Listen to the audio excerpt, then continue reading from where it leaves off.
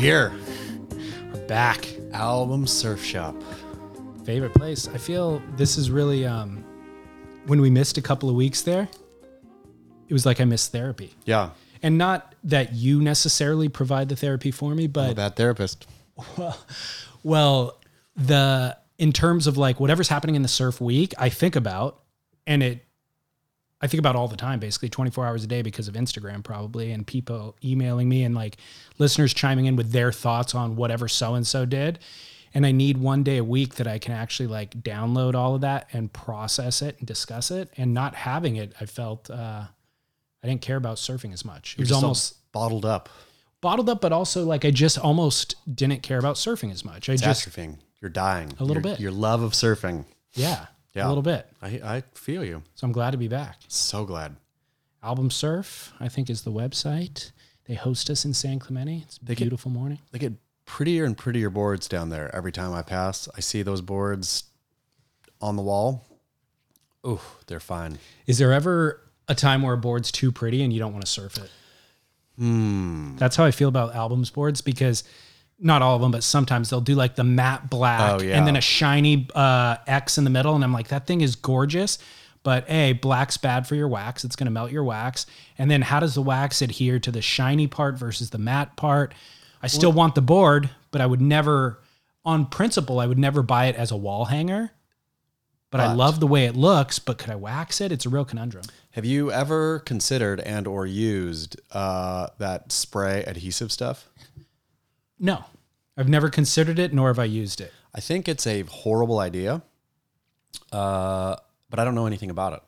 Why is it a horrible idea? Well, so much about surfing is waxing, right? Like, and so when you remove not only the smell, but the motion of, like waxing a board, waxing a new board, stripping wax, re-waxing, how you wax, looking at other people's wax jobs.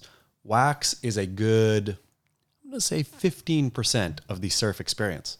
If you take that out and replace it with an aerosol can, I feel you're draining 15% of surfing's magic. This is another conundrum because I hate waxing a board. Even a new board, that is the worst because there's so much area that I have to cover. Of course, but you don't like really. Well, so this is the conundrum is, in hindsight, it's probably like working out, let's say, where in hindsight, you're thrilled that you did it and the rest of your day is better. But the prospect of doing it never feels any easier. The 100th time is just as hard as the first time for me.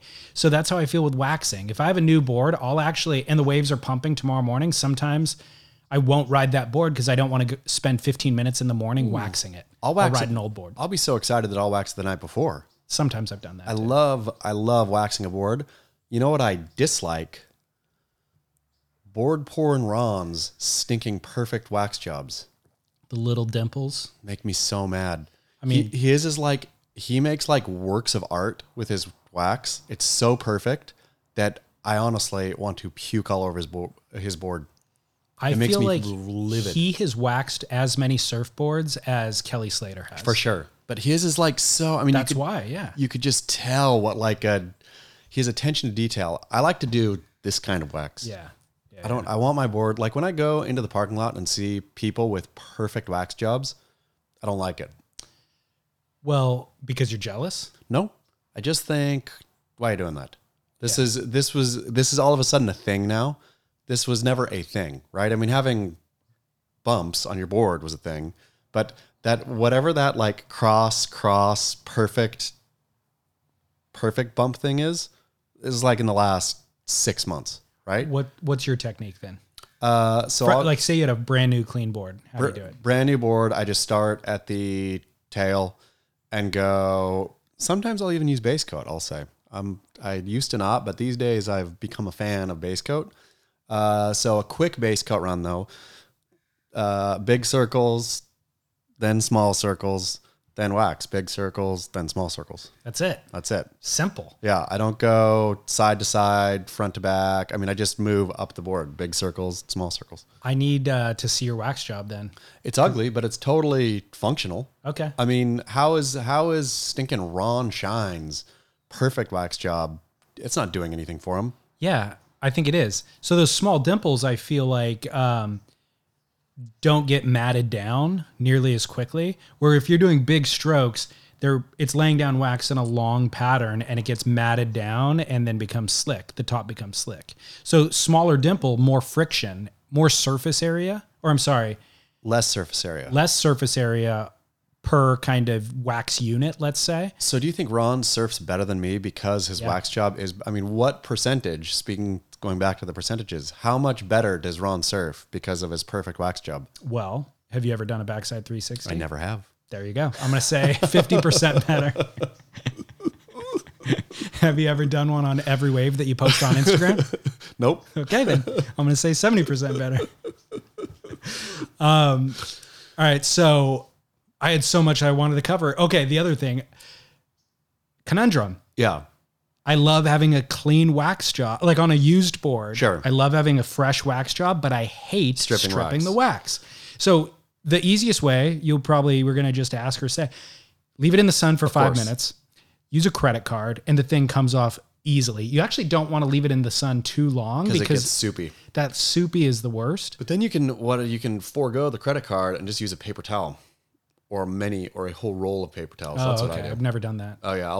If I leave it in the sun too long, I'll just basically get a roll of paper towels and just right. Yeah. And it actually works that way. It's messy, but because off it goes. When it gets too soupy, when I scrape it, it actually leaves a thin film of soup that you can't even see to the eye. Exactly. So there was another product on the market that probably still is, the Pickle. Yep. Which I learned 10 years ago, figured out just intuitively. It's just surfboard foam, polyurethane foam in a stocking.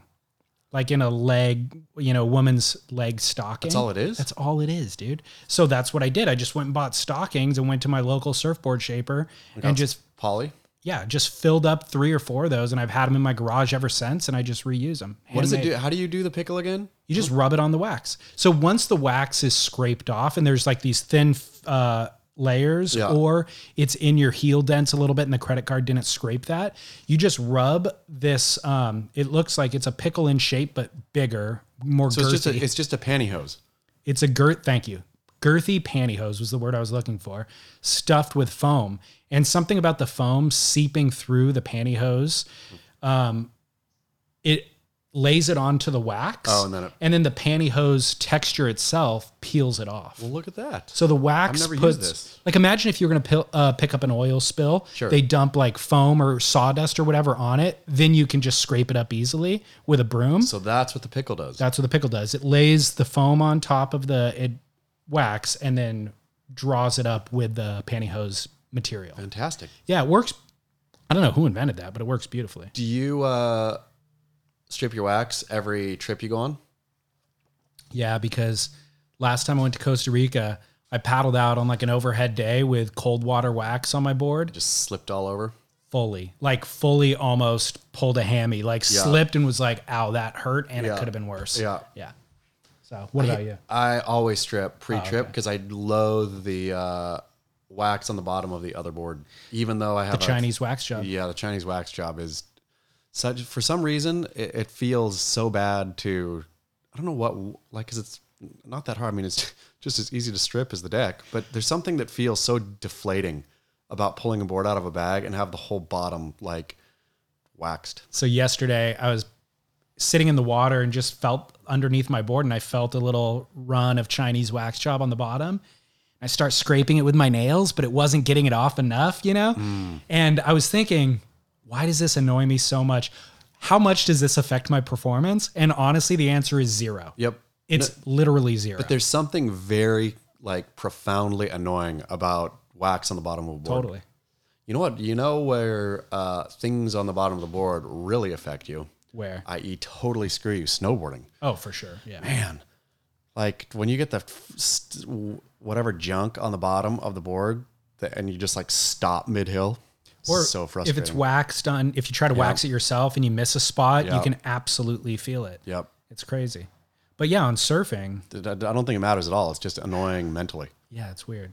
Yeah, we're persnickety creatures. For sure, it's not affecting anything I'm doing. Yeah. It's not affecting my sick turns. nor my lack of sick turns. Exactly. All right. Well, I got a bunch of stuff we need to follow up on from last week. Let's get into it. I looked up your hotel in Utah. Yeah. It's $4,700 a night. Yep. I mispronounced it too. I said the Amagami, and it's the, what is it? Amangiri? I said the Amangiri, I think, but it's the, what is it? No, really? I think you said Amangami. Yeah. I don't remember now, but when I mispronounced. Yeah. At any rate, $4,700. I told you it's one of the fanciest. Did you look at it though? Yeah, it's the second fanciest in Utah. There's one nicer. Oh, really? In Utah. What's the second nicer in Utah? Like $500 more. It was like $5,000. Well, like in the same zone? Yeah. Okay. Southwest Utah, I feel. Did it make you want to stay? Yeah, I would love the opportunity to stay, of course. Yeah. 100%. Yes. Also, actually, I don't know that I'd feel comfortable there. Really? Paying $4,700 a night? I would never pay $4,700, so I would only go there by being somebody's guest or them hearing this and inviting us to go. And either way, I would feel out of my element. Really? Dude, do you ever go to a restaurant in LA and feel everybody's gorgeous here? The lighting's low, everybody looks amazing, and they also all pulled up in whatever Ferraris, and they all look like they're actors and actresses, and I don't feel comfortable here. I'm not going to enjoy my meal. No way. I always feel I belong. I always want. Really? That's one of my, I think, real bad traits. Is there is no place that I don't feel I am 100% invited and making it better by my presence and making it better. Yeah, making it better. Wow. That without me there. That is the definition of delusion. Yeah, totally. It truly is. Yep, but it's not that one. Like I've had a lot of my illusions of self crack over the years. That one has not cracked at all. Good for you. Yeah. Keep it up then. Yeah, it must be true. It's got to be true. I could walk into the White House and think, this place. Yeah. Well, with this hotel in particular, it's not just the price. It's a very austere. Yeah, it's very design. Yeah, like my room is all poured concrete. Mm-hmm. Like I don't feel comfortable here. Really? You know what I mean? But I think it's all, isn't it all like enhancing the natural surroundings and stuff? I think it's an architectural wonder. I think it's supposed to fit in, to the natural landscape, but it still feels forced somehow. I don't know that they executed. I don't know. I haven't been there. Yeah, we should go. Like to go. Let's go. I'd like to go. Let's set up a GoFundMe. Yeah. Have the listeners fund this for us. All we need is $4,700 for one night. No, It was a 3-night minimum. That was the problem. Maybe it was just the time of year I checked. No, it's always, I don't know that it's always 47, but it's always well above 2 or any time I've ever checked. Yeah. You also sold a pair of sunglasses inadvertently. I did. We don't even have a sunglass sponsor. I know. And you sold a pair of sunglasses inadvertently on our YouTube comments. Look at that. I went in and I can't remember Andy Blanchard asked. Andy Blanchard asked what my sunnies are, which I love my sunnies too. They're Garrett Light, which do you know Oliver Peoples? I know of. It's the Oliver Peoples founder's son. Started his own sunglass company called Garrett Light. They have I think they have a couple shops. One's in Venice, but they're epic. And you can get like more or less custom. I think these ones are a one-of-a-kind pair. Sweet. Yeah, Well, this is not a paid advertisement, but good on them. Garrett Light. Speaking of YouTube, we have various international women in our comments who want to please us sexually if only we'll click over to their websites. Amazing. Is it the Coffee Sisters? No, it's a lot of Russians, it seems. Well, that's great. We have a Russian fan base. Andrea Rodriguez said, I need a boyfriend with 6 kissy face emojis and 4 heart emojis. Amazing. Do you want to reply to those or should I? Yeah, you should, I think. Okay. How'd your month without drinking go? Was that last month or is it October? I already lost track. It was September. It was. Okay. Yeah. How'd it round out? I forgot to check in at the end. Yeah, it was fine enough. Like nothing notable. Just done and now starting again.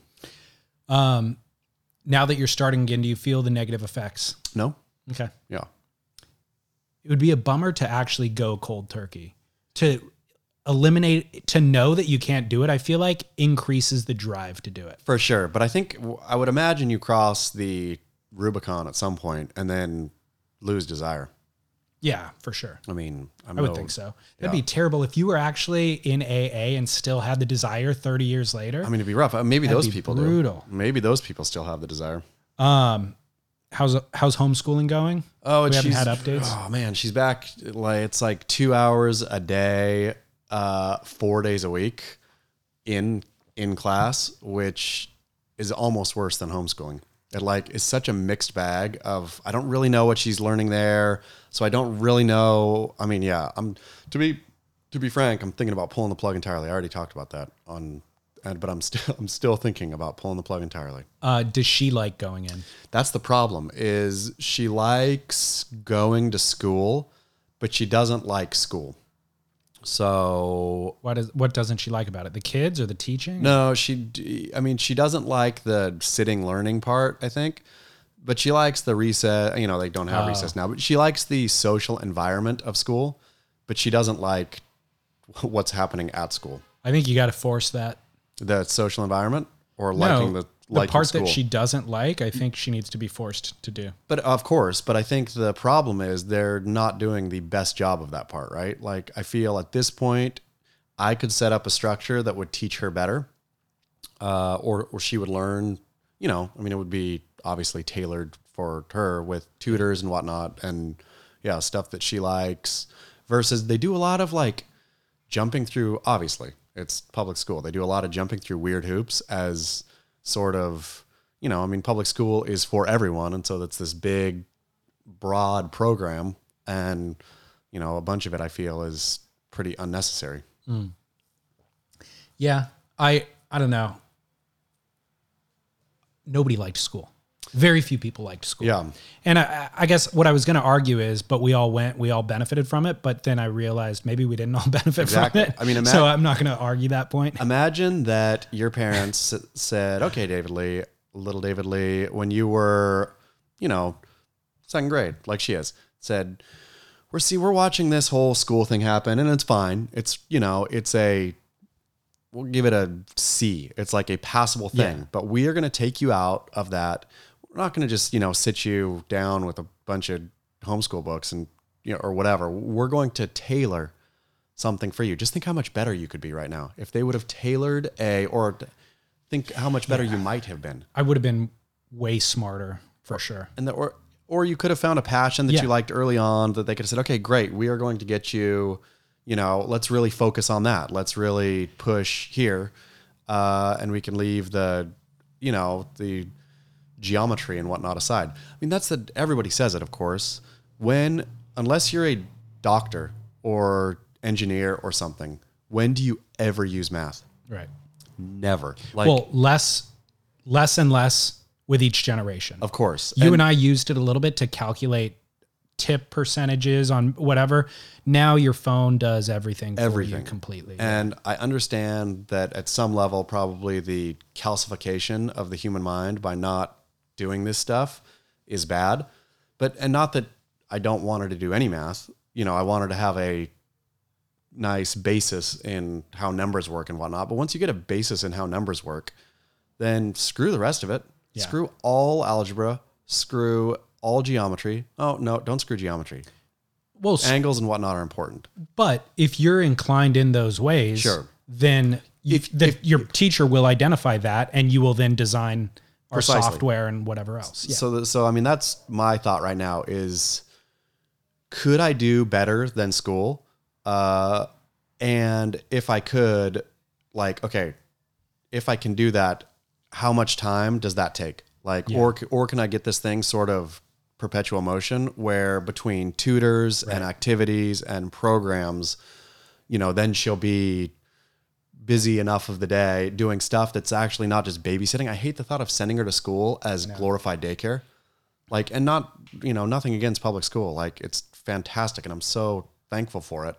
But as I think, okay, what are the options? And especially if she's going to be stinking in for 2 hours a day, 4 days a week, then there's certainly a better option than that. Individualized learning is probably the best case scenario and probably what you pay for if you're sending your kid to public or private schools or whatever. It's probably fewer students in the classroom, I would think. Mm-hmm. And so I think you're definitely going down the right direction. the idea of wasting time is less and less appealing to me the older I get as well. So if you have a child who's curious and has all these interests, and you put them in an environment for 8 hours a day that is not tapping into what their needs are, and they're ultimately just wasting 8 hours a day. As I reflect on my experience in public schools, maybe this will help you make your decision. I tried to get away. My main effort was getting away with trying to not do what they wanted me to do. Yeah. So never did my homework. I'd go to class and it was like a game. Yeah. Like me and my buddies were just going to screw around, and they were trying to get my attention, trying to get me to do the things. And I would just, it doesn't matter what it was. I was going to try to not do it. Yeah. That's all that we tried to do. And so it's sad because I think that I actually was fairly intelligent and that I could have done really well, but it was like a defiance thing. And I was able to get away with it, by the way. Like I would just show up for tests, ace the tests, not do any homework, and then get a C+ or a B- throughout all of my classes. And then in college, I actually learned that I liked learning, and so I thrived there. But if I had teachers who actually catered to me and were like, well, what are your interests and strengths? Let's do more of that than the math. The stinking interests versus strengths thing too, I think is like seeing now, okay, do you, with your child or with a student, like if they're interested in something, like do you push them that way? So for example, my daughter's, one of her best friends is Japanese, and the other of her best friend speaks French, or is a native French speaker. And so I asked her, what do you want to learn, Japanese or French? And she said Japanese. And I said, like French is more practical. It's more, useful. I mean, likely we'll go to Europe more often than Japan, or she probably. But then I was thinking, but maybe not. Like, so what do you, is the child's interest always right? Or as the parent, adult, whatever teacher, do you say, nope, Japanese is fantastic, but it is, you're probably not going to use it as much. And so I'm going to force you to do French, right? I don't know the answer to that question. And can you do both? Well, that's what I was thinking. I was just going to have her do Japanese and French. Yeah. See that, which is part of what I was thinking about pulling from school too, in terms of like, that would be fantastic for her to have French, Japanese, I love ballet, I mean, and then along with the math and reading and whatnot, but it would be a lot more practical use in her life to know multiple languages than forcing her to learn algebra if she's not inclined. Yep. That's what I think. And this actually relates to some of my surf news that I have later, but I'm not going to go there yet because we have a few things we need to touch on still. Okay. Well, let's just do boarding school because we're talking about private school. We did Barrel or Knob boarding schools. I got a lot of feedback about that. Yeah. One was that I referenced Paris Hilton being the impetus for that Barrel or Knob. She put a documentary out. I had not watched the documentary. Did you watch it now? Yeah. A couple people encouraged me. They're like, I think you misread Paris. I was basically saying Paris is a priss. Sure. And like got regular amount of discipline at boarding school and pretended like she was tortured. Is that not true? No, she was properly tortured. How much do you love totally speaking off the cuff without any knowledge? Just opinion, like shallow opinion, and just speaking it as truth and then getting caught out. Yeah. And I don't even care. Like, you're right. That happens to me all the time. But when I got called out for not having watched a Paris Hilton documentary, I was like, yeah, I'm fine with that. So she is properly tortured. Well, it turns out that this particular boarding school then where was it? Has in Utah, I think. Okay. Utah or Colorado. Okay. But it has like a long track record of abuse. And is it like a Scared Straight one or no? No. It was not meant to be. It's like a rich kid boarding school. It's just a rich kid where it's just corrupt, basically. Yeah. So I did watch that documentary. Paris Hilton is an interesting figure, but she is definitely got mental illness, I would say. Like, she is problematic, and she's a product of her environment. Like, you can't pin it all on her, but it's pretty interesting to watch from a psychological standpoint. Anyways, couple of other people said they had good experience at boarding schools. They said it's not always about discipline, which I suggested that it was. Yep. One guy said, "Holy crap! Just listen to the episode. My parents were in the military, and I was sent to a boys' boarding school at age 11. Spent the next 5 years trying not to get effed by male teachers. Shortly after I left the place, was investigated and ultimately shut down. A pedophile ring had been operating there for years. Oof. I was one of the lucky ones. Lots of others are still living with the trauma. Huge nah for me." Wow. How crazy is that? Poor guy. Yeah. Well, maybe it made him stronger. Yeah. Well, I mean, thankfully he dodged it. Yeah. But, I mean, still having to dodge it for 5 years as starting at 11? at 11. So to even identify that was a threat at 11, Sure. I wouldn't have identified it. I would have No. been like, yeah, Ugh. crazy, right? Yeah. Off-putting. You also referenced Scent of the Woman, the movie. Yeah. I watched that the night of Friday night. You had watched never it. seen Scent of a... I can't believe you had never seen it. So my thought was I had encountered it, parts of it at various times, and never watched it from beginning to end. Wow. And then I sat and watched it. I definitely had never seen that movie before. Yeah. It was all new to me, and it was way more serious than I thought. Sure. Just from hearing everybody go hoo-ah all the time and seeing him walking around with a cane, I thought it was like all, I don't know, light-hearted. It's not lighthearted at all. it's It's serious. about suicide. Serious about coming of age, about making decisions. Crazy. Yeah. And Al Pacino hugely overacted. What is the... what's the kid's name again? Chris O'Donnell. Yeah, but what's Chris's name in there? Oh, I forget. Yeah. He's a man. Yeah. And it goes in this big speech. This boy. Yeah. It was really, really good. Yeah. But I mean, way more serious. I got midway through and I was like, it traumatized going, Yeah. oh my gosh, I thought this was going to be a lighthearted romp. Serious. Dead A serious. Serious film. But boarding school. About boarding school. It is. Exactly. All right. Also, I was reading Ashton's write-up on Stab about Michael Thompson. Ooh, The number one comment in there, you're ripping him a new one. Yeah, you like that?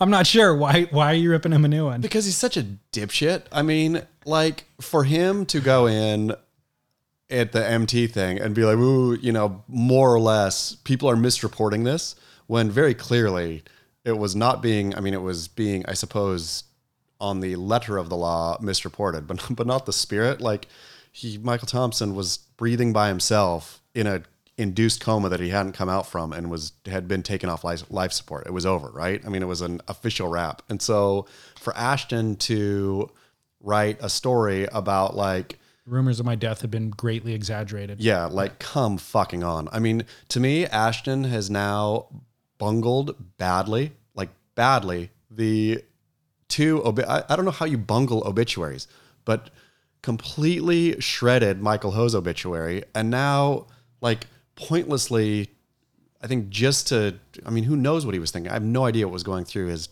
fat mind. What's his role at Stab currently? Do you have any no idea? idea. Yeah. Me neither. I feel like I heard Stab moved to Oceanside. the magazine, Uh-huh. like the headquarters. I mean, I don't know what they consider a headquarters, but It was an office. yeah, like, I didn't hear that, but just from the outside looking in, Ashton's writing less articles. yeah. And obviously he was doing the no contest thing with Red Bull, and that's not happening now. So he seems to have less of a presence, but I don't know. Yeah. I don't know. No idea. All right. Well, that was funny. I laughed when I saw your comment there. Everybody seemed to agree with you, though. I mean, it's such a stupid, shitty thing to do, I thought. Well, I wonder, too, this is off the cuff. I'm just thinking aloud, but whenever Ashton does put his name on something or appear in, like, the no contest videos last year, the comments section rips him a new one. Sure. And so I wonder, from Sam's point of view, like from management, looking at your employees, what if Sam is really happy with Ashton's work and sure he output, and then all of the commentary from the public is anti that person? Does it affect your view on your employee? No, because I would imagine that Ashton has, like, the bro friend thing with the industry people and the people who matter to Sam or to the business. And so I think this is the way Stab has always thought about its own reader, but also I think, you know, it's probably the smart business way to think about it is who cares? You guys literally don't matter. You are a consumer of our product, no more, no less, but you're not a voice here. So don't give two shits about your opinion. We're making business up here. You're eating it down there, right? I would imagine that's what the thought is. So I would imagine they would think that is not reflective of Ashton's value. Good. Well, it would all come down to metrics then. If whatever Ashton's doing gets the same number of views that everything else, then you're right, it doesn't matter. I've come to the horrible conclusion that nobody cares about views. I mean, Beach Grit for the last whatever has been, you know, I mean, we obviously, I think Stab averages like 300,000 uniques a month, and we're up somewhere around 1.3 to 1.6 million uniques a month. So, I mean, not only dwarfing it, but like, you know, I mean, it's not even funny anymore. And nobody cares. Nobody cares. Like, people don't care about views. Advertisers don't care. Advertisers don't care about views. And the public doesn't care about views either. Who cares, right? And so... The public definitely doesn't. Yeah, but advertisers that should be their currency. Should be, but it's not. They claim it is. I don't think they mean it. I think they think, you know, whatever, which, again, I'm no businessman very clearly, but whatever the machinations of making money, I don't understand, but it very clearly has nothing to do with views.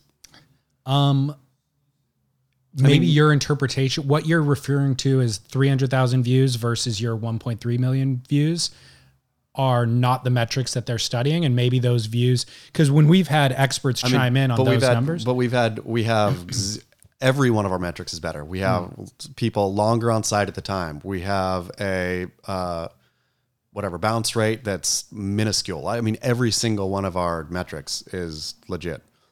If I had to think of what the reason is why, let's say, advertisers are spending more money on Stab, then I would argue it's salespeople. It's if you get a good salesperson or team in there convincing the brands that not only do we have, maybe it's not more views, maybe it's more engagement, let's say, with the audience, and we're culture makers. I think a salesperson could convince an advertiser that those things are true. Possibly. Not that it is true. But also, I was just told by a friend, a wonderful person, who I will not share her identity, but surf industry person, who said that Beach Grit is a place of white male nihilists, and it scared them deeply. Beach Grits, or I don't know about scared, but like it was very concerning that Beach Grit is white male nihilism. How do they know the skin color of just Beach Grit reader? Just the tone, probably assuming that the commenter, I mean, I think it was all of it. I think it was white male nihilism from me and Derek on down. That's fascinating. Yeah. Like the whole thing. How did that make you feel? Toxic. Speaking of therapy. Yeah. It made me think, what? No, come on. And then it made me think, ooh, that's probably how it presents. But then it made me think, well, I was asking this person to come on Dirty Water and was refused because of the because of the white male nihilism. That's fair. And then but then I said, well, I would love even more for you to come on the show, and I will tee you up. I will, you know, if we could have a real debate about, you know, meaningful, or what he thinks is meaningful, and versus what I think Beach Grit is doing. But then it made me think, what is Beach Grit doing? Maybe it is just white male nihilism. I don't disagree with him. Yeah, no. I think it is nihilistic but that carries so much baggage and makes it feel so negative. Is there any virtue in nihilism? There kind of can be. And you are white males. You and Derek, if you are the two, you know, principals in the company, you're both white males, so that's true. White male nihilism. It's caused me much thought. I was thinking, well, you know, we started Beach Grit, antidepressive, right? Like, which has the ship turned into somewhere that's purely toxic now? Like, but I don't think it's, I mean, I think it's still antidepressive. That's what I think, I suppose, is antidepressive. Yeah. Like being able to laugh at virtually everything. But I guess when you're laughing at everything, then everything is meaningless. And if everything is meaningless, then you're a nihilist. But I was trying to think of what the principles are, because there's clearly, there's things that I feel so deeply strongly about, but then I was, continuing to think, have I rotted my core? I don't think I have. I don't know that I have an opinion on that. That's for you to analyze. I'm still on the white male nihilism thing. We, good friend, best friends, and I, or best friend and I in college came up with our philosophy, funny enough, which was +1 nihilism, which is nothing matters except the person directly in front of you. I like it. Yeah, +1 nihilism. I could live by that. Yeah. While that person might be true in their statement, I feel like they're attaching way too much of their own personal, perception on that statement. Like, you could be white male nihilist, but that doesn't mean that person can't come play and interrogate you guys about what that's about. I guess ultimately they just don't want to be associated with it, and also don't want to do anything that would help you guys promote what you're doing. White male nihilism, which is the problem, I suppose, in the day and age in which we live, where pitched camps, everybody's on their side, and a lack of wanting to interact with the other side. Yeah. Or, because I think still, great. Why? Let's have that discussion. Let's have the discussion of white male nihilism, and let's have the discussion in a broader context. Is it bad? Is it good? What does it mean? What do you think we should be doing? What are you doing? Like, to me, it is ground for a conversation, but I suppose from this person's perspective, that conversation would be happening on Beach Grit, which is, again, the place of white man nihilists. But back to Stab and Ashton and the rest of the surf industry, even though we crush everyone with our numbers, maybe that's how the surf industry also looks at Beach Grit. It is a place of white male nihilists, toxic, mean-spirited, not anything we want to be associated with. Well, we could not have teed up a better segue for our actual first news story 40 minutes into the show, which I was analyzing money moving through the surf industry and or around it because of Laird's IPO. And so I had an epiphany that maybe there might be more money in surfing without the WSL post-COVID. Let's just say post-WSL. Like, does the WSL survive COVID? Maybe not. Yep. And so it used to be, or let's say for the last 2 decades, professional surfing was where the money, professional competitive surfing was where the money was made. Yep. So if you were winning world titles, you get $1 million bonus from your sponsor. And then obviously all the contest earnings probably amount to $300,000 if you won a world title that year. No, I think a lot more. I mean, more in the last couple of years. Yeah, I guess so. I guess they really, it was $30,000 forever for a win. So yeah, $300,000 if you win the world title. Yeah. But you don't win every event, know? So what, and then, so like the top surfers were making between $1 to $4 million, let's say. I think I would argue it's funny. I just was reading Welcome to Paradise. It's awesome to read I did the audio version that just never existed. I just envision you in your backyard reading your own books. Yeah, just sitting slowly. No, there's no audio version of Welcome to Paradise. Now go to hell until now. And I insisted. I was dissatisfied with the reader on the other cocaine. It was terrible. Yeah. It was terrible. And so I insisted. I should have insisted on Reports from Hell too, but I insisted on this one. And so at first they were like, and then, but they said, okay. So in the studio for it was supposed to be all week, but I banged it out in 3 days. But oh man, cringing reading through something you wrote 8 years ago. All to say though, that remembering the stinking middle pack, bottom pack of pro was doing over 1. Really? Oh yeah. Like, name who the surfers would have been in that era. Like Kai Otten and those kinds of guys. Yeah. Over $1 million. Kai Otten might not have been over $1 million, but anybody anybody whose name you knew from that era was near $1 million. Jamie O'Brien was making like 2.4 or something right during the wild years. From Rusty, who was Rusty, Red Bull. I'm just trying to place which era this was. What was his sunglass? Can't remember his glass, but like, yeah, but everybody was making money back then. Well, Laird is the quote chief inventor of Laird Superfoods. Is that what his title is? Chief inventor? Oh my goodness. And he has awkward title. About 600,000 shares, almost 700,000 shares of common stock. And they went public. What did their IPO net? So it was sold in private markets before it actually was available through the stock exchange for $22.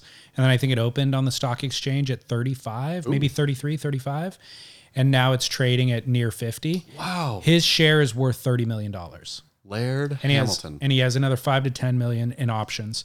So Laird Hamilton in one day was $30 million richer. Yeah. And it got me thinking, and this goes back to how you're going to bring up Hemi, is he completely subverted the surf industry almost for decades. Yeah. Like the only sponsor I can even remember associating Laird with was Oxbow. Yeah. But he has existed as this archetype of surfers. He was on Nike all conditions gear for a while, wasn't he? I don't remember that. I remember seeing those Nike ACG ads. Maybe I'm totally imagining that. I would love for a viewer to tell me I'm wrong, but I remember Laird ACG. And I kind of made fun of Laird over time, like going, God, this guy's such a kook, like his Laird clothing line and his Laird SUP line or whatever. And I have a feeling Laird's laughing all the way to the bank because he's looking down at me going, signing your life away to a surf brand so that you can make $1 million a year is a joke. Well, we should be making $10 million. Not only that, I mean, I'm sure Laird was looking down and saying, you're a joke. This whole industry is a joke. That's what my point is. Every part of this is a joke. So when we look at, even then, Kai Otten making $1 million, I think that is short-sighted because then you think about Kai Lenny. He's not trying to lean on the surf industry. I mean, how many times did he appear in Surfer magazine before it stopped printing? Yeah, I have no idea. Zero, maybe? Yeah. I mean, I'm sure there was like something, but yeah. Maybe he wasn't zero? Yeah. It was 0 to 10? Yeah, you know? 0 to 10. And versus, name the number of surfers who have been in it more than a dozen times who haven't made $1 million in their entire life added up. I mean, you know? Griffin Colapinto. Right. Well, he's getting close. Is he? I mean, I think his Billabong thing was 600,000. That's true. So Kai has Tag Heuer as a sponsor. Red Bull certainly is paying him as a sponsor. Nike plus Hurley, like he's making over $1 million. Yep, for sure. Kanoa Igarashi, he's got Visa. Courtney Conlog is on Polo Ralph Lauren. Yep. You know what I mean? Like, but Courtney Conlog, I'd say, I bet she's getting paid very little on that deal. Right. Like, you mentioned that previously. The blue chip brands, when you see them, I mean, Visa to Kanoa might be something, but Polo would be small kind. Well, and Courtney isn't the best example because she's taken the traditional path of learning algebra by going on the world tour and all that sort of stuff. But Kai Lenny is a Laird 2.0. I mean, it's completely, they just looked at the industry and said, you guys are kind of a joke. It's incestuous and it's small. I'm just going to hop around you and end up creating a product that we then sell on the stock exchange. Do you think Kai right now is in his basement mixing up a coffee creamer? I mean, his own turmeric blended, because he could totally do it. I mean, he could do a Kai Lenny burger patty or something like that, a vegan burger. I mean, there's meat. I mean, taro patty. Exactly, the Kai taro. Yeah, something. He absolutely should be. That's definitely next. His management is looking at it for sure based on this.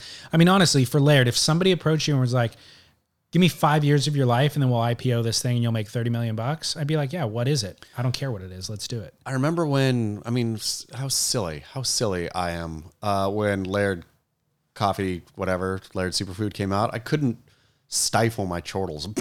Right. Exactly. look at this butthole now. Like, what a butthole I am. Well, so I was also thinking that the industry brought this on itself. Like for the exact reason you're talking about Beach Grit right now, or our podcast, bringing on advertisers to the podcast. We have to convince people to give us money, and they generally don't listen. And so we end up advertising for Manscaped, right? Or you direct sunglass sales to Gordon Light. Yep. Right. You don't see a dime from it. Pay full retail pop. Right.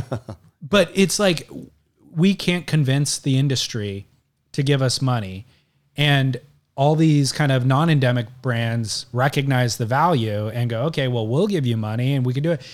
Which I'd rather funnel that money back into, brands that we're actually using in the water every day. If we could give us $1, you'll end up making $2 from our listeners, because our listeners want to support us. And it's bizarre to me that we're forcing that fit, and that the industry, and I don't know, it might just be reflective of these brands start small in their garage and they don't necessarily have marketing budgets. And so they're stretched super thin. I mean, I just think everybody in the surf industry, like reading, again, Welcome to Paradise, back when, I think I wrote it, or I think the season I covered, North Shore season I covered was 2011. Okay. Wrote the book in 2012, came out in 2013. Okay. So I'm really talking about 2011, okay. Which, and it's a real snapshot of 2011, which is cringy to go back and, read myself in 2011. I mean, it's just like looking at 10-year-old pictures of yourself is embarrassing, but, all the things I would change anyway, it's real torture. It's real torture. You know what else is real torture about it? What? The mic is so good for these things, that your stomach cannot grumble at all. So it gets grumbly before lunch, so you got to cut before lunch, basically. But then it gets grumbly after you eat, and so you're caught in this perpetual. The engineer, like, he will hear my stomach grumbling when I can't even feel it. Oh my god! Yeah, got a lot of noise behind that one. Got to do it over. Crazy. Yeah, it's crazy. But anyhow, writing about the surf industry then, and it felt sort of collapsing then. Like, I think I write about Billabong's investors had just started getting pissed that they had been sold a bill of goods and were demanding certain things of Billabong. Quiksilver was doing good, but not great. Hurley was like booming. Target was there on the North Shore that year. Yeah. So Target was like really coming in and doing something, or it felt like they were. It was still kind of a bummer. But reading it then about that surf industry versus what it is now, I mean, that thing was like, are you kidding? That was like the greatest surf industry ever compared to what it is now. Yeah. Like the amount. It's a fraction now of what the amount that it's fallen in 9 years is remarkable. It really is. It is remarkable. The fact that, I talk a lot about Billabong and Quiksilver. The fact that Billabong and Quiksilver are now one company, owned by a capital management group that is, I think, not doing the best. Oaktree, I think, just got a loan from, or maybe it was Quiksilver. Somebody just got a loan. I think it was Quiksilver got a loan from the French government. Not a loan, a cash infusion. Like a investment, bailout. I think. Yeah, more or less. Crazy. Yeah.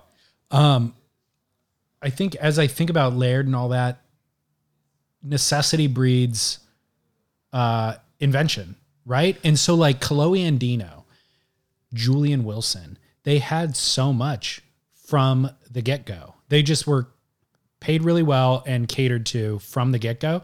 So to see Julian Wilson surfing without stickers on his board, he doesn't even know what to do. Like, he couldn't figure out how to create his own Julian superfood if he needed to. But the problem is, would there be a market for it, right? I mean, I feel Laird marketed health and like this sort of, Laird was the way that average men wanted to look, like, big and tan and brave.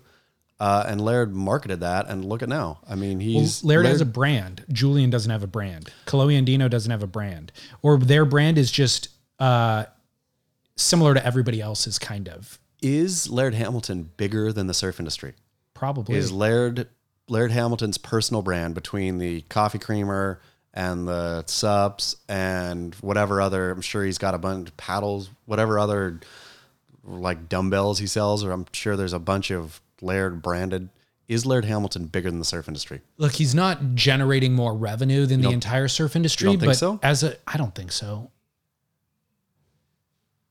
But as a concept, he almost is. Yeah. I mean, he's selling, I see Laird sups in lakes far away from the ocean in foreign countries. Right. But in every beach you go to, it's all filled with surfboards from every other brand, and you have to add up all those numbers. But there's Laird sups out there too. I mean, there's just way more surfboards than there are Laird things. Sure. But I'm saying, I don't know. I mean, it's an interesting. Yeah. We'll have to get a kid in your daughter's class who is good at algebra to run the numbers for us. But I think as a concept, he almost is. I mean, that's why Kelly left Quiksilver. Yeah. Kelly's brand is bigger than Quiksilver. Like, what can Quiksilver possibly provide Kelly that he can't provide on his own? But I think Kelly overplayed his hand. I don't know what the numbers on Out or Known are, but I think Kelly's brand is not, Kelly's personal brand is worth something. Like, people know Kelly Slater. Right. But I don't know that anybody buys anything because of Kelly Slater, where people both know Laird and buy stuff because of Laird. Right. But it's interesting to think that we thought, like, the brands themselves thought that Chloe and Julian were the ones that you give the check to. But in hindsight now, seeing them without stickers on their board and realizing that they actually don't have any real unique value in this new world order. I mean, the thing is, if once the foundation of this crumbles, which is what we care about is professional surfing, or what people care about is professional surfing, once that crumbles and you stop caring about professional surfing, then yeah, Julian and Kolohe and the rest of professional surfers are done, right? Who Totally. like you just, I mean, again, back to our good friend, Wade Gravy. No, what's his name? Goodall? No, Wade Goodall or Wade Carmichael? No, what's the Gravy? Ben Gravy. Ben Gravy. Ben Gravy, again, I don't know how he's doing these days in terms of his, or how he's been able to do in COVID with his YouTube stuff. But Ben Gravy has a more solid brand than most professional surfers on tour. Crazy. That is crazy. I saw a kid in Trader Joe's checking out at the grocery store who had Ben Gravy's logo tattooed on his forearm, that pineapple with the sunglasses. And I was looking at him and I was thinking, I don't know if he even surfs. Just looking at him, I don't think that he surfed. Yeah. And I was like, wow, he loves Ben Gravy. Yeah. I mean, how long did it take for Kelly to get somebody to tattoo his face on their body? Longer than Ben Gravy. Way longer. Yeah. As my mind was blown. Yeah, but like the whole entire, like, the money, for sure, more money than ever is going into surfing. I mean, I'm sure that Wavestorm sales are through the roof. I mean, I think there's a bunch of surfing stuff that is selling. Just very little of it flows into the actual surf industry. Yeah.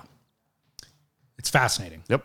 Well, perfect dovetail for the next segment, which is called the backside bottom line. Great. And so the seed of when that transition happens, we might be seeing with Stab Magazine right now. And the question that I have for you is, does surf media need to have surfers in-house? This is based on two things that happened this week. I was scrolling through Instagram and I saw a post from Tom Carroll. And it's a photo. I've seen this photo before. You probably have too. It's an insane photo of Alan Sarlo at Rocky Rights. And it's shot more from Rocky lefts, looking at the right. And so you could just see Alan Sarlo's bottom of his board, just the bottom turn. Just tons of spray coming off the bottom. You can't see Alan himself. And it's actually a big day at Rocky Rights, like double overhead. You just see the bottom of a board up perpendicular to the base of the wave, just shearing off tons of water. And Alan must be laying flat parallel with the bottom of the wave. And anyways, Tom's caption said, at Stab Magazine, this is a proper bottom turn. I'm like, whoa, why are they zinging Stab? So I click over, and Stab had posted a video clip of Dane Reynolds doing a backside bottom turn, and it said, hey kids, this is what a proper bottom turn should look like. But Dane's bottom turn, it was like a standard bottom turn, and he actually had a little hitch in it, like it glitched a little bit. And the number one comment is Dane, and it has 1,000 upvotes. And Dane says, quote, "That bottom turn actually kind of sucked, to be honest." And so good on Dane. I know. And it was advertising Pentecostal's B-sides. Okay. So the clips that didn't make the cut for Pentecostal, they put together a 5-minute edit, and it's Dane bogging on a bottom turn. I mean, he does a good backside turn and whatever. It's Dane. But the funny thing is that the Instagram Stab's caption said, "Kids, this is what a bottom turn should look like." And I was thinking, well, that's an average bottom turn. And Tom Carroll's now calling you guys out. Yeah. You got Tom Carroll and Dane Reynolds trolling you like you're doing something wrong. Yeah. And it made me think about all the times we've seen Eric Logan post an Instagram of himself surfing, and we're like, God, you shouldn't be posting this. Yeah. Do you not know that there's a vetting process in every surf magazine ever for which photos come across the desk versus which ones you publish? And this isn't good. Or even him. I mean, I think I talked about it already, but there was I think it was in a story, or I don't know where it was, but he posted walking to the beach, holding his board, wax side in. Like, it's that kind of stuff where it's just like, come on, right. Like, just don't. Like, you don't speak the language. And I know you're happily and bubbly, but this is not a language you speak. So don't put your gobbledygook out there. It would be like, look at my gourmet meal tonight, and he's got a hot dog on a white bread bun. You know, like, and by the way, and he's the CEO of Gourmet Magazine. Yeah. Like, that would be the equivalent. So anyway, this is an article, Stab's intern, quote unquote, that's the way that this was credited, wrote an article. And it was about he or she, I guess, buying surfer magazines on eBay to try to learn the culture. And this is a direct quote from the article. And by the way, he or she was also saying he wants to know more. Like, I realize I need to learn more. But, quote, "I know very little about surfing's history. I didn't get into it until I was about 14, maybe in 2012. So I was born in 98. Andy Irons wasn't a household name for me growing up. 5'5" by 19 1/4 wasn't in my DVD collection. Joel Tudor's Instagram is mad confusing. Basically, I have no respect for surfing's history. My favorite surf film isn't some obscure 90s flick. It's Fun Boys 2.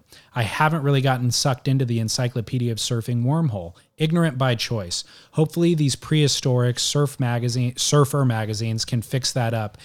Give me more of a legitimate surf education. Clear up some of the wild arguments I've stumbled across on Swaylock's forums." End quote. And I thought, it's fine that they're like admitting this and like talking about the journey, but this is perhaps why those brands are bankrupt and not relevant anymore. Yeah. And this is the first seed of it. And we certainly know Sam McIntosh surfs amazingly. We know Ashton surfs well. Michael Ciamarella surfs amazingly. Like, there's plenty of staffers at Stab that surf phenomenally well, but at some point you hire an intern. You know what I mean? And the intern thankfully wants to learn about the business and the history and all that. But it's also, if your front line of defense is Instagram, that's how you're connecting with the public, and you're botching it that bad to where Tom Carroll's, you're now trolling you, this is a bad harbinger of things to come. I mean, but I wonder, is surf media going to, not that they even need media, but if the version of future surf media that's going to be successful is going to be a website where you can have a Wavestorm board shipped to your whatever vacation. Like, it's just basically a Val website where you can buy Laird Superfood. It already exists. What's it called? The Inertia. Oh, I mean, basically, but the Inertia doesn't, I guess so. I guess it is.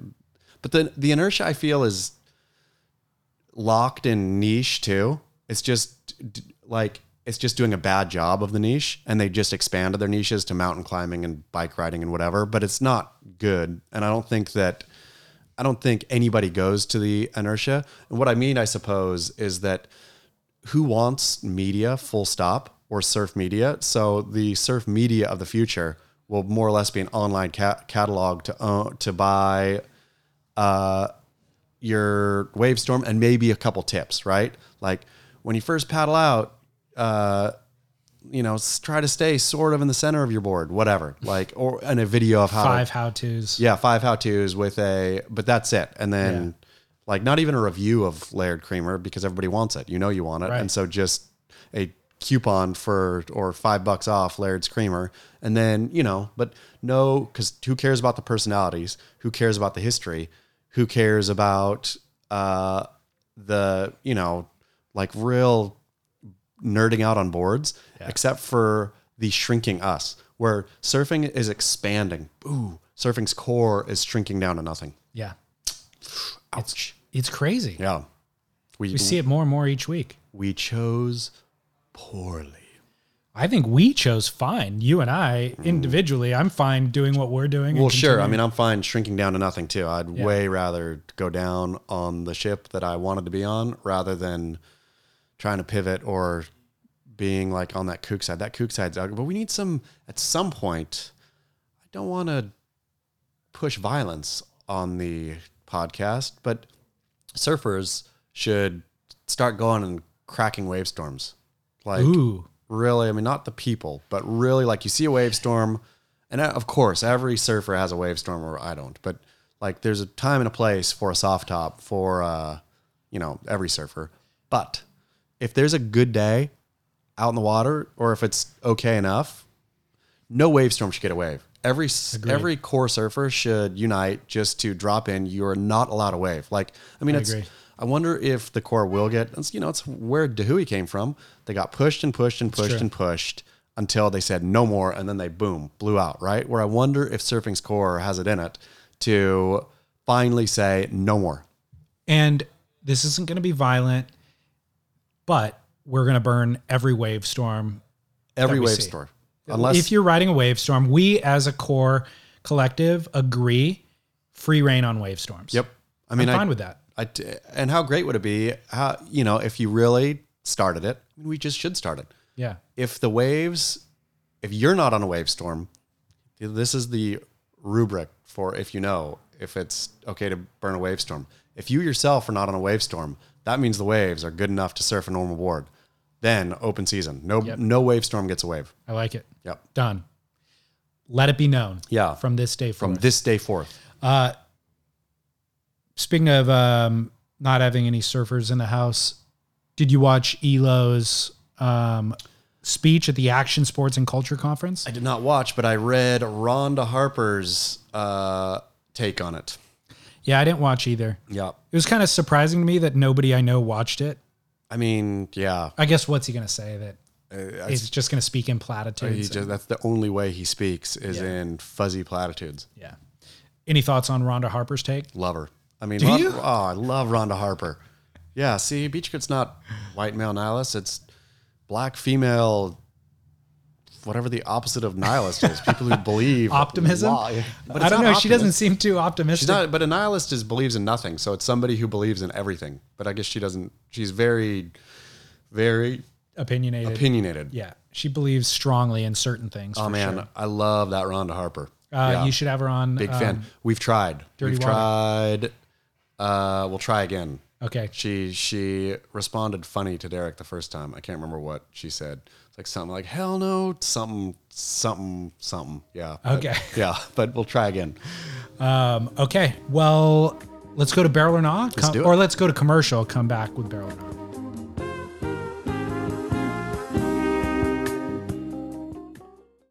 When you're hiring for a small business, you want to find quality professionals that are right for the role, and there's no faster or effective way than through LinkedIn Jobs. Your time and capital are precious, and there is a powerful resource that can help you focus on what you're good at and integrate people into your team seamlessly to help grow your business. LinkedIn Jobs has created the tools to find the right professionals for your team efficiently and for free. LinkedIn isn't just another job board. Everyone is already on LinkedIn with their resumes and references, and now LinkedIn has designed a hiring platform to connect you with candidates specifically qualified for the job that you post about. More than 1 billion professionals meticulously organized to connect people by skill set to help us all advance our position. 2.5 million businesses already use LinkedIn for hiring, and 86% of small businesses get a qualified candidate within 24 hours. It's that fast, easy to use, and effective. LinkedIn Jobs can help you write job descriptions, filter the right person to you, and give you the tools to help you interview them like a pro. LinkedInjobs.com/surf is where you go to post your job for free. Yes, totally free. That's LinkedInjobs.com/surf to post your job for free. Terms and conditions apply. All right, Chaz, we're back. Fantastic. Are you going to go get a mattress today? I'm going to go get a mattress. I am so excited about going to get, except I was ordered to have wife come up. He said, do not do it, do not do it, do not do it. And it's Craig, right? Eric at SC Mattress, Furniture and Mattress. It's right around the corner from Album Surfboards. SC obviously stands for San Clemente. Family-run business. I think he's third generation running it. They've been there forever. Fantastic. It's an amazing little shop that services the community. So anybody listening from far away maybe wouldn't order from them. But if you live locally, it's a killer resource. He's a longtime listener. He loaned me staging furniture for when we did the boardroom show. Would that have been 2018 now? So long ago. Might have been 2018. Yeah. And just as a listener, like, hey, dude, I know you're doing the boardroom show. If you need furniture, like, I'll hook you up. And then you needed a mattress. And so he's making that happen for you. Needed a mattress. Yeah. He insisted that the wife come up. The wife is perpetually busy and said, just no, just get a firm mattress. So I might be making a big mistake today. We'll see. How often do you replace your mattress? This would be, I think we have had the old mattress for 7 years. Okay. Yeah. I think that's what they recommend every 8 years. Yep. I feel like when they started that campaign, it was fake. I did. Totally. It was a big mattress trying to get me to buy more mattresses. But now you realize how gross mattresses are. I know. What do they weigh? It's something like after 7 years, they weigh like an extra 30 pounds or something just because of the dead hair and skin and whatnot in there. I feel like the number I heard was like in relation to their original weight. Yeah, like it weighs 3 times the weight of your first. Exactly. When you first bought it. Disgusting. It's so crazy. Very foul. Yeah. Yeah. Gross. But it doesn't seem to infect me in any negative way. No. Infect or affect. Yeah. Me. So. All right. Okay. Barrel or Nah. Moby Dick. Ooh. So Matt Warshaw wrote a piece on because there's so little surf news, it seems like Beach Grit reposted a Matt Warshaw newsletter. Beach Grit does every week when it comes out. Just recently though, right? Well, we've been doing it for a good 3 or 4 months. Oh, okay. Yeah. Well, Matt Warshaw's, I think, newsletter doesn't get wide enough blast in his own email. So it's all wonderful stuff, always. We'll come back to Moby Dick in a second. We just released a new podcast series called The Sunday Joint, which is a deep dive into Matt Warshaw's weekly newsletter. It's that good. The Brewer brothers, Tyler Brewer out of New York City and his brother Jamie, host. Matt Warshaw produces. Matt Warshaw comes on as a co-host and chimes in as well. And so that's Sunday Joint Podcast. And worth listening to. It's on every podcast platform. Wherever you're listening to this, grab Sunday Joint because you're right. That Encyclopedia of Surfing newsletter doesn't get enough play. But in it, Matt was explaining his favorite surf fiction literature and said that he had never read Moby Dick. And then Derek chimed in the comments section saying that he read it 3 years ago and he loved it. So Matt listened to a snippet on audiobook and said, holy cow, this is amazing. I'm going to actually sit down and read it. So Barrel or Not, Moby Dick. Barrel. Have you read it? No. I haven't read the whole thing. I must have. I think I read the, I'm sorry, I take it back. I have read it. I read it in high school. Oh, okay. Yeah. But I think kind of skimmy, not super into it, but right. Total barrel. I mean, just the imagery that we have gotten from Moby Dick, the lines that even people who haven't read it know. Moby Dick is amazing. It is one of my favorite books. And maybe like 8 years ago or something, I realized that I had not read because I never did my work in high school. Everything that they assigned me to read, I never read. And people talk about certain things that have like, they're just cultural reference points for people when they talk about, I don't know what.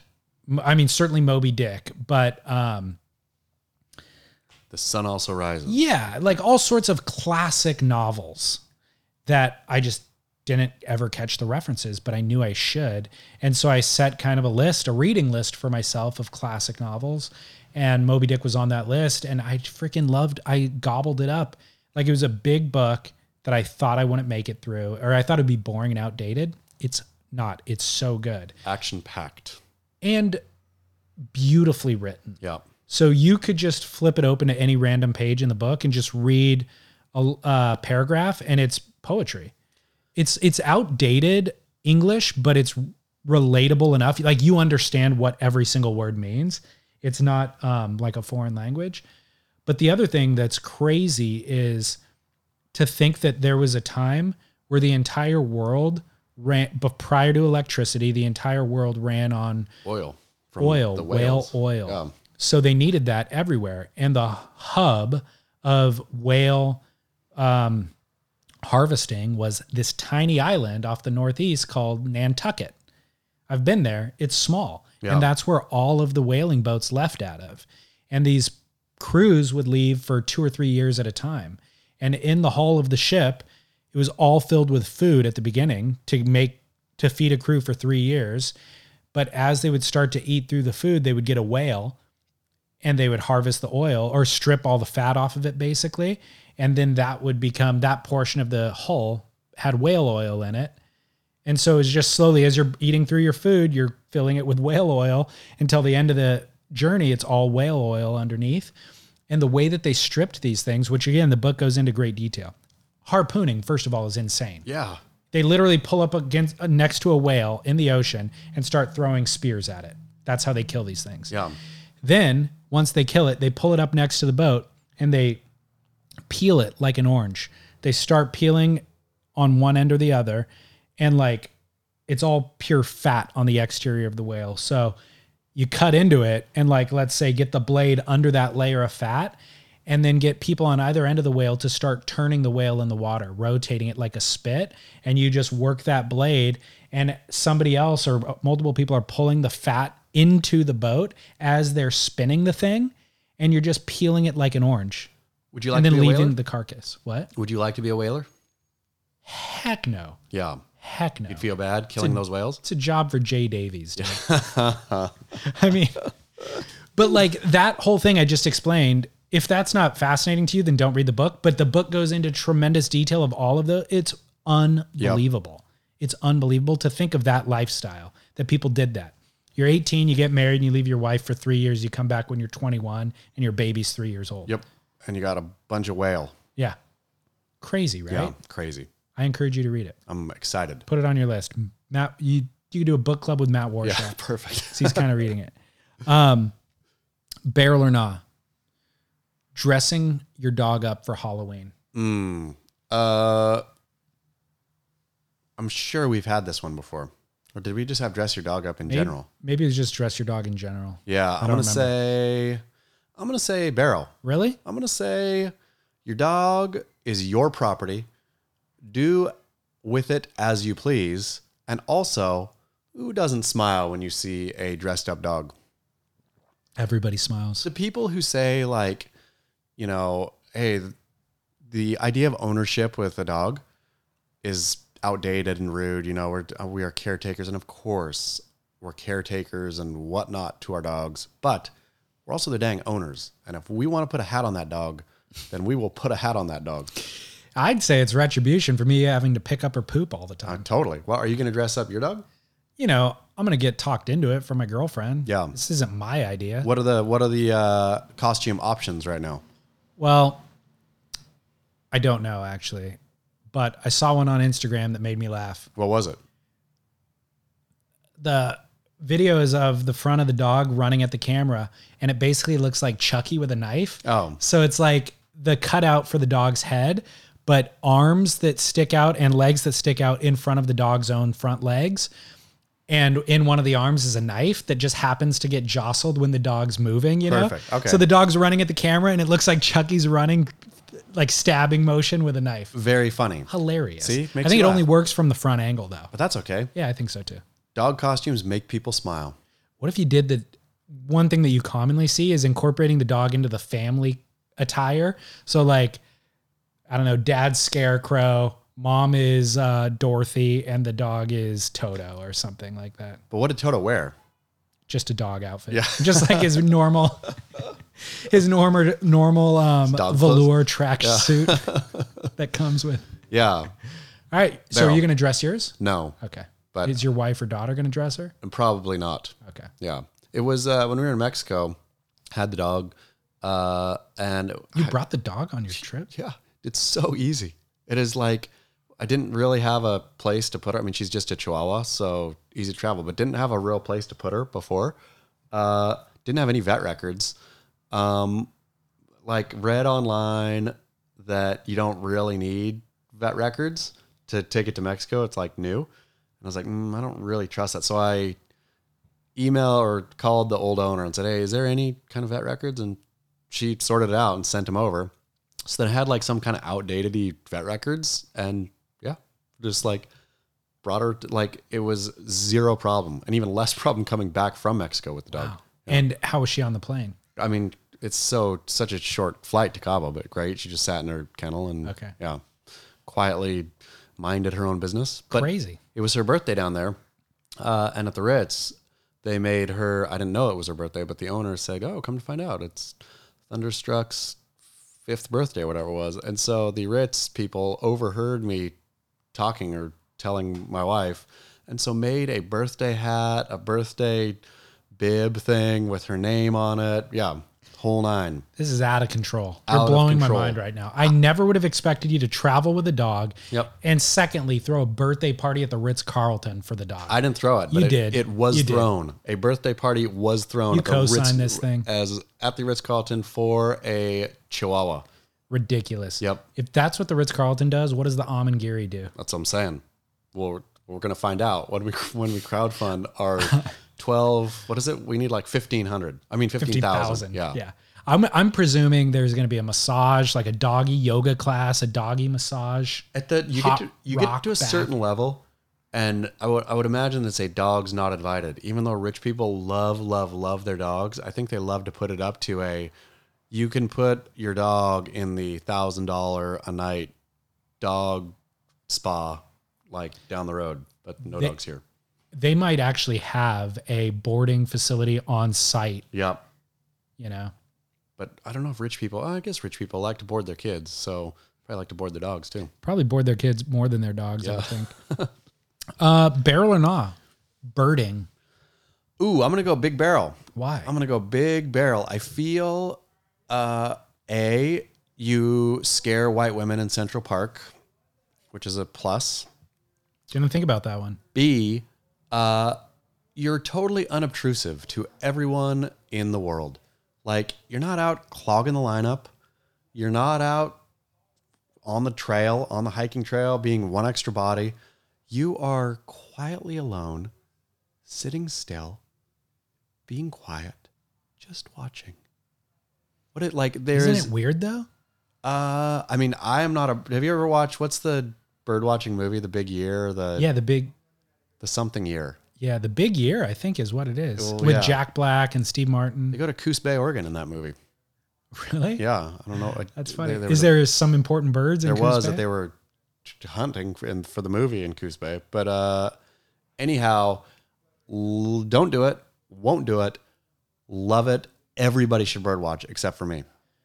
So I was listening to Steve Rinella, who's this hunter. Famous kind of outdoorsman now because he has a show on Netflix called Meat Eater. And he was on a podcast. He was on the Tim Ferriss podcast. And at the end, that was the question was like, how do you, what's your recommendation for somebody who like is craving the outdoors, but maybe they live in the city? Like, what's your recommendation for how they can connect with the outdoors? They don't need to go kill an elk in Alaska, but how do they reconnect with the outdoors? And that's one thing that he was saying was he's like, get Sibley's book on birds and sit from wherever your apartment is and identify every bird that comes by and learn about that bird and like why it's in that part of the world and all this sort of stuff. I'm gonna start bird watching now. And I was kind of fascinated by the concept. And he's like, if you're in New York, but you could see the Hudson and there's seagulls across the Hudson, like it seems, a seagull you wouldn't even think about, but understand why a seagull is. It seems like it would gamify life. Like it would make life, which I think is kind of the point of what he was saying. A fun game. I was out in Catalina this past weekend, and I didn't know they had bald eagles out there. I was just sitting there on the boat, and 2 big, huge bald eagles came just flying over and circled around, and then flew back up the island. Majestic. Very majestic, very patriotic. Well, when you see something like that, it really does take your breath away. Like the majesty and also the talons and like the actual predator aspect of them is fascinating. My dad, I don't know if he still does, watches a bald eagle cam. Oh. There's a camera somewhere in the local mountains on a bald eagle's nest. Oh. It's streaming 24/7. You just log on, you could see them. Yeah, like they had kids at one point. They got, killed a snake at one point, brought the snake back to the nest, and like just fun bizarre. Times. People are really into birds. Yeah. I drive by Back Bay or the wetlands, and there's people out there just with telescopes and cameras just sitting forever, just watching. They travel from long distances to get photos of birds. I wonder if there's some kind of coffee creamer we could make for people who like watching birds. And it'll help mellow out your caffeine level. And so you can focus. It doesn't take for away. a long period of time. Yeah. You can focus. No spikes. Be mellow. No spikes, chill. But you also won't fall asleep. I think this is a good idea. I think we need to partner with Laird's. Because let's get real. Laird didn't really spearhead that whole thing. Laird didn't do anything. Laird stuck his name on something. And his muscles. Yeah, stuck his name and muscles. Clearly was probably mixing stuff into his coffee, like turmeric or whatever by himself. And then somebody said, hey, I'm going to formulate something. That's the guy we're going to sell it. Yeah, we need the guy. And so we need him to formulate for birders. And by the way, guy, whatever your name is, birding is way bigger than surfing is. Huge. They made a movie about it with Steve Martin. And has a bigger growth potential too, because anybody can be a birder.